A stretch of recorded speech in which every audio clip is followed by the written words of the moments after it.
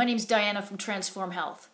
I want to tell you 8 tips today about how to lower your inflammation. Now, why is this important? Well, it turns out that no matter what disease someone might have, most diseases are involved with inflammation. So if you can lower your inflammatory load, the risk factors that cause inflammation, you can help your condition regardless of what it is. So even though you're not curing the actual condition, you might just make the condition better. Number 1, try having turmeric in your diet. Turmeric is a natural herbal anti-inflammatory. It's an East Indian spice, so you can work it into any kind of foods. I like to have it with soup or stew, rice, or on dishes like apple. Next, try adding magnesium to your diet. Magnesium is a common deficiency today because of soil deficiency, and it's tied to over 300 processes in the body. So if we're having a deficiency, it can affect a lot of different systems. And since it's such a common deficiency, why not try it? I like to use magnesium citrate. I don't have a brand in mind. I just like that it fizzes and it doesn't taste quite so metallic. And then third, try adding coconut oil to your diet. Coconut oil is a natural herbal anti-inflammatory as well. It's also antibacterial and antiviral. It has a pretty high smoke point, so you're able to cook with it.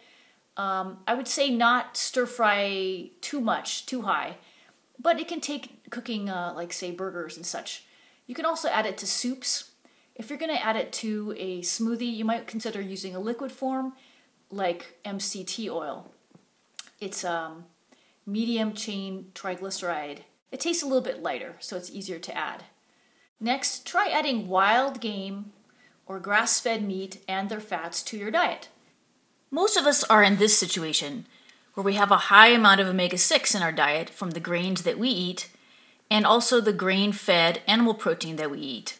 This can cause a problem because the omega-3 and 6 go through the same conversion pathway. If we can instead raise the amount of omega-3 foods from the left side and lower the amount of omega-6 that most of us get too much of from the right side, then it can lower our inflammatory load. Basically, this will bring us back into balance as to what our body has been used to over the millennia. Try having less sugar. When we have sugar, we need to pull magnesium out of our body in order to deal with the sugar. So when we already have a deficiency of magnesium, it can actually make it worse. On top of that, sugar is inflammatory and addictive, and it's just something we don't need in our diets. Consider trying fish oil in your diet. There's been some debate as to whether the best source is a fermented fish oil or just a normal fish oil from the market. Fermented fish oil is a lot more costly, so some people were objecting to it because it runs about $40 per bottle. Fish oil can thin out the blood, so beware of that. If you are on heart medication, blood pressure medication, or blood thinning medication like warfarin, please beware of fish oil because it does have a blood thinning effect, and you want to talk to your doctor before you add it to your diet. And last, I have 2 herbal sources to recommend of omega-3s. One is flax oil. You want to get this from the cold section of the health food market in a dark bottle. Please keep it in cold, either the fridge or the freezer, and it has a very light taste normally. So if it starts tasting strongly or smelling bad, it has gone rancid and you want to get rid of it. The next herbal source of omega-3 is an herb called purslane. You may not remember this herb. I was never really introduced to it either, but I know that I've heard about it in old texts. It tastes a little bit like lemon.